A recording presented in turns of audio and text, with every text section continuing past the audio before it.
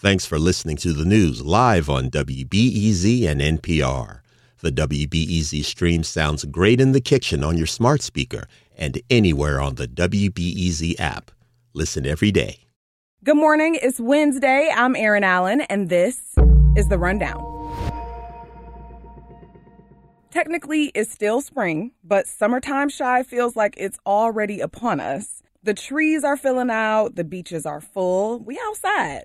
And warm weather also means more cyclists, more pedestrians, and more traffic on the roads. With an increase also in road construction in the Chicago area, some biking advocates say they're concerned for their safety.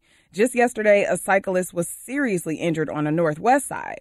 Sharon Hoyer bikes in the city, and she was on WBEZ's daily talk show Reset, raising awareness. There's a lot of parking in bike lanes, which can cause grave injury to cyclists when they're forced out into traffic, especially in the summer. There's people walking. There's movement in every direction. You need to be extremely alert and extremely attentive. Hoyer and others say they are working to find the safest routes and most protective gear, but they're also calling on city officials to make streets safer for biking, including citywide protected bike lanes. You can read more about concerns from other cyclists in the city, including parents, in a story by my colleague Courtney Kippers. That's at WBEZ.org. Last month, I mentioned that scathing report from Illinois Attorney General Kwame Raoul. It found that since 1950, more than 450 Catholic clergy and religious brothers abused nearly 2,000 victims. My colleague Alex Degman is reporting that now a coalition of clergy sex abuse victims and their advocates is demanding more information and transparency. David Clossie with the Survivors Network of Those Abused by Priests, or SNAP, says several names are still missing from the lists of credibly accused. These are 149 men against whom abuse allegations have been substantiated already by Catholic officials elsewhere.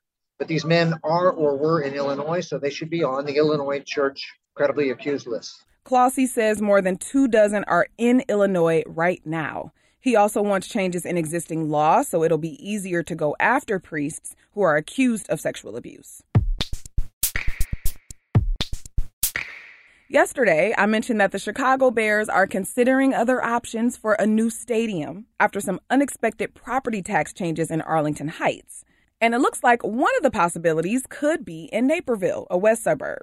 The Bears officials met with Naperville's mayor last week to talk about the team's potential move from Soldier Field.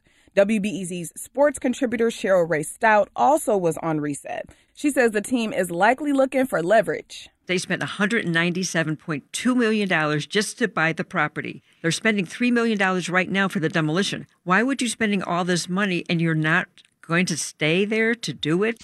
I'll keep you posted on where they end up. And now for a few quick hits. The Sun-Times is reporting on new efforts to reduce racial disparities in the criminal justice system. The Cook County State's Attorney's Office says it will no longer object to waiving court fees for low-income defendants. Fines and fees help fund the court system, but the office said people of color and folks in poverty are contributing disproportionately to that funding. The office said this policy is in line with other measures it's been taking, like expunging cannabis convictions.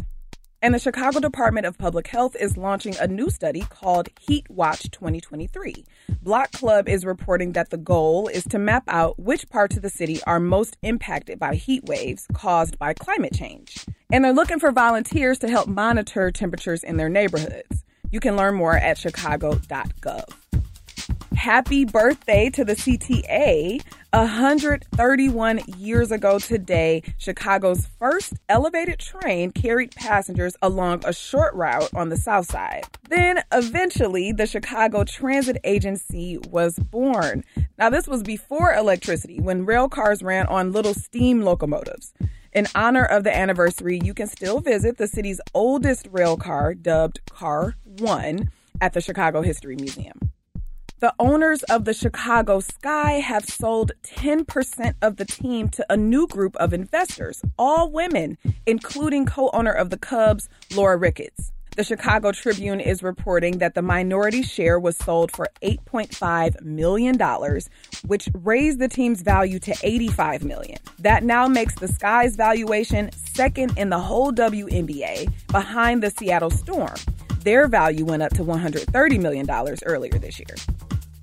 In the weather today, it should be pretty nice out, bright and sunny, but a little windy. Temperatures in the mid-70s. And that's it for now, but later today, the Supreme Court.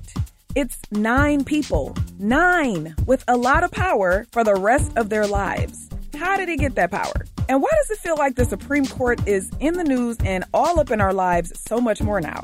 In recent terms, we have just seen an acceleration of the court taking on cases on really important social issues on which people are really divided. University of Chicago professor Sarah Konsky is going to help us demystify the Supreme Court. That's today at 2 o'clock on The Rundown. I'm Erin Allen. I'll talk to you then.